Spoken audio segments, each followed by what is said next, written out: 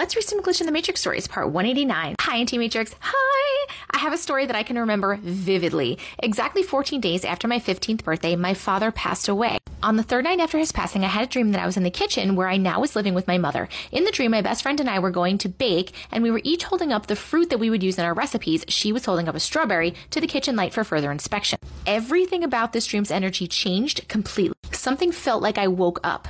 I look at my friend who seems to be paused/frozen in place, hands still in the air, dangling a strawberry to the light. You could tell that the dream ended some type of shift. I got scared and suddenly it felt as though I was awake. My father entered the narrow kitchen doorway and brought a mismatched yellow vintage chair from the dining room in with him to sit. That chair didn't belong in the kitchen, and it was an antique that stayed in our vintage decorated dining room. He brought the chair to the table, and as he passed me, I could smell his cologne that he wore, but it was overpowered by his typical scent of stale cigarette smoke. He was a smoker, but my mother and stepfather were not, yet this was his most dominant smell in my dream, the thing that made it so real. I've never smelled anything in my dreams. Never. I instantly knew that the dream had stopped, and I felt suddenly every sense that you get when you're awake. The breeze from the fans, the smell of the cigarette smoke. The hairs on my neck stood up so hard it hurt.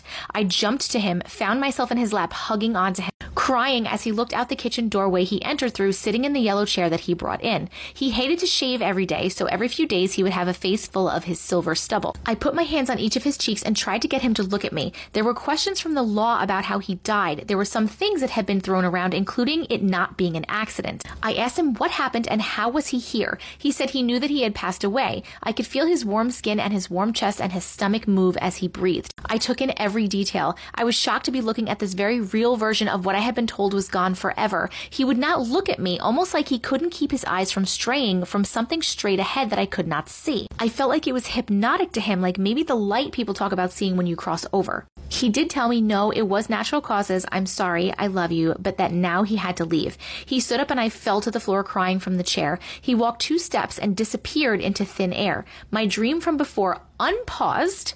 My friend began moving, but the next thing I knew, I was sitting up in my bed, not laying down, like snapping out of a trance with tears all over my face and shirt. I felt like I really saw him. I felt his facial skin, his stubble on his beard area, and remembered feeling him breathing. I ran to the kitchen from my room. The time in the kitchen was 3:37 a.m. on the stove clock. The yellow chair was in there, in the spot that he moved it. A spot it was not at the prior night to me falling asleep, or ever for that matter.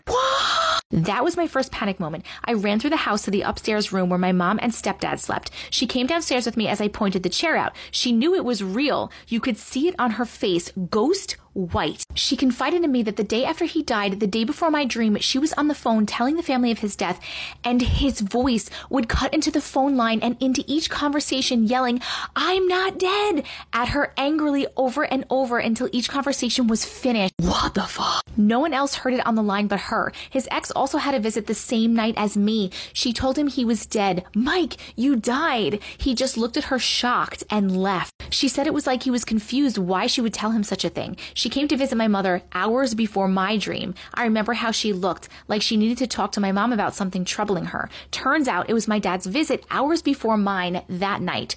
The day I had my visit, I believed he found acceptance and crossed over. Like I was the last visit and he had finally realized what had happened. I will never get over that things were literally moved in that supposed dream, that the real dream paused and everything got extremely real. Senses that I should never have sensed if it was a dream. Yo, this one was crazy. First of all, having him on the phone yelling that I'm not dead is terrifying to me, interrupting all the phone calls. I guess he was doing that first, then he went to go visit his ex in the dream, and the ex was like, "You're dead," and he was like, "Shit, am I dead?" Then he came into your dream. I think I agree with you, knowing, okay, yes, I'm dead and I have to go now. I guess saying his goodbyes to you. I agree. I think that was like his last stop. The fact that the fucking chair was moved in the kitchen, crazy. Short Cast Club.